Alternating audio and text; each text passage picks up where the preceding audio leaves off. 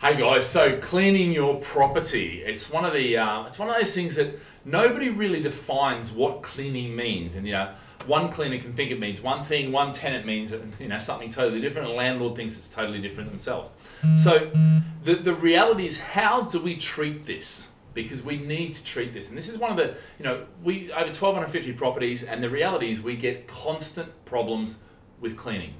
Because obviously tenants leave the place in a state that is not exactly how they took it, and then of course we've got to deal with it, and then we've got all the deposit issues and things like that. So this is how I define cleaning. Okay. Now the reality is the terminology, or if you look at the legislation, the legal, whatever condition they take it in is what the condition they should leave it in, give or take wear and tear. Okay, not give or take. Give wear and tear, okay? So basically, you can't account for wear and tear over that period. Now, it's very easy for a chair that you can say the chair, is 5 years it should last, and it's $500 that chair, so therefore it's $100 a year, and they're in there for a year, so therefore that's depreciation of $100, That's very easy. But when it comes down to, like flooring and carpets and things like light fittings and walls and painting and all that, that's a whole different kettle of fish. Now, how it relates to cleaning is this, all right? When you look at things, I define them into two different areas. So I talk about domestic cleaning, or domestic clean, and professional clean, all right? Now, what do I mean by that?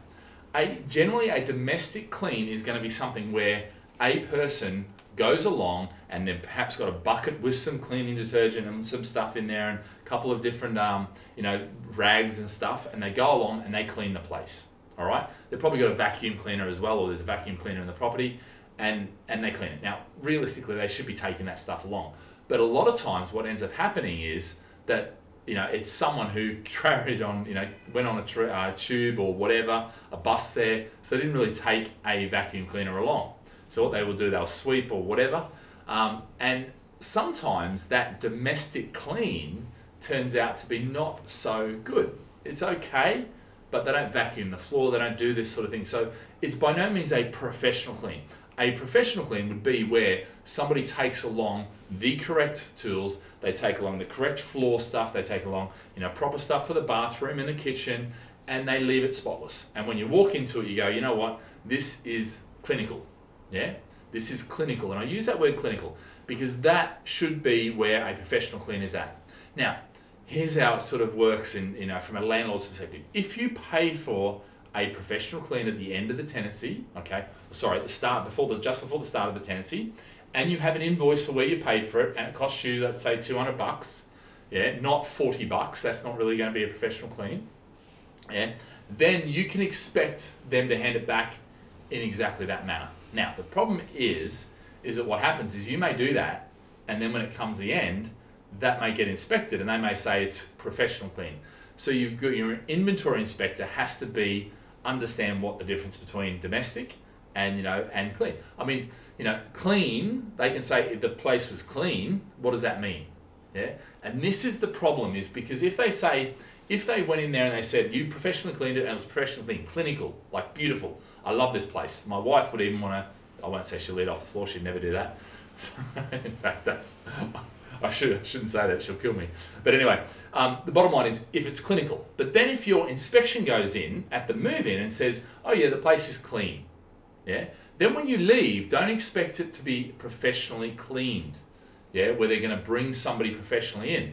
If it's a domestic clean and they write clean, because at the end of the day, it doesn't matter what happened so much. What matters is what's written on the move-in and what's on the move-out, yeah, the check-in, the check-out.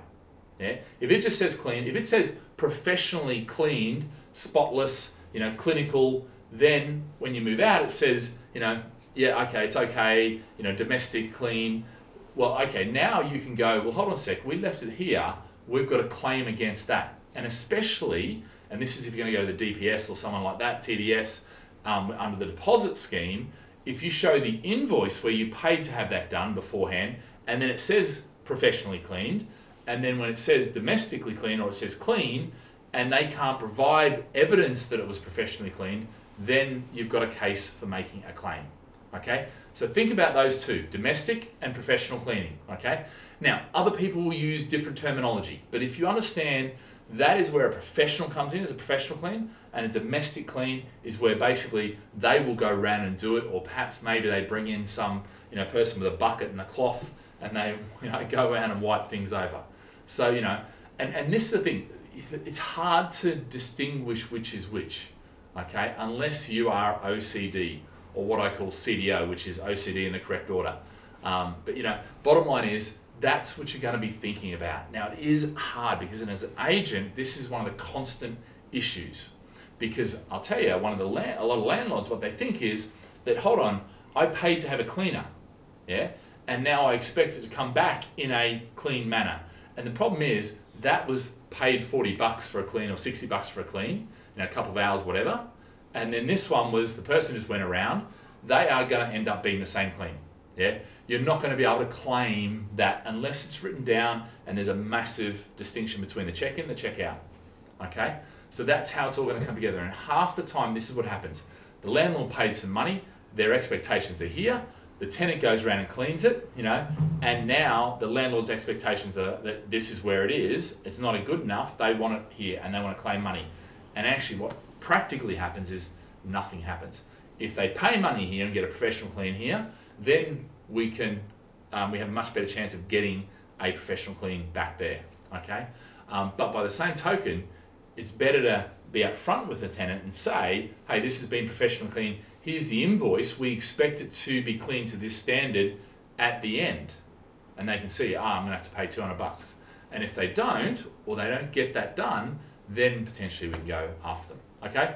So guys, hopefully that helps you understand cleaning, because it is important. And I'll tell you, the last thing you want is somebody else's crap in your property, when they move in or when they move out. So getting a professional clean from thing to thing, from move in to move out, move in to move out, move out to move in, is actually really, I think, really important, because it presents the property in a really good light. And certainly if you're marketing the place, get that done on move out, so then your marketing, has it all there. So when people are doing viewings, they don't see people's, pubic hair in the friggin' thing. They don't see, scuff marks on the windows. They don't see all this sort of stuff that if people are conscious about cleaning, they're sitting there going, I don't really like this. Or they're going to say, I want this professionally cleaned before we move in. Yeah? So anyway, guys, that'll give you an idea about cleaning and how we view it, and hopefully that'll help you understand some of the challenges that we face and that you will face as a landlord, talking with tenants, or tenants talking to landlords. All right, guys, have a great day. Live with passion. Remember, any questions, subscribe, and put them in the comments, and I'm happy to answer them. See you later. Bye. Cheers.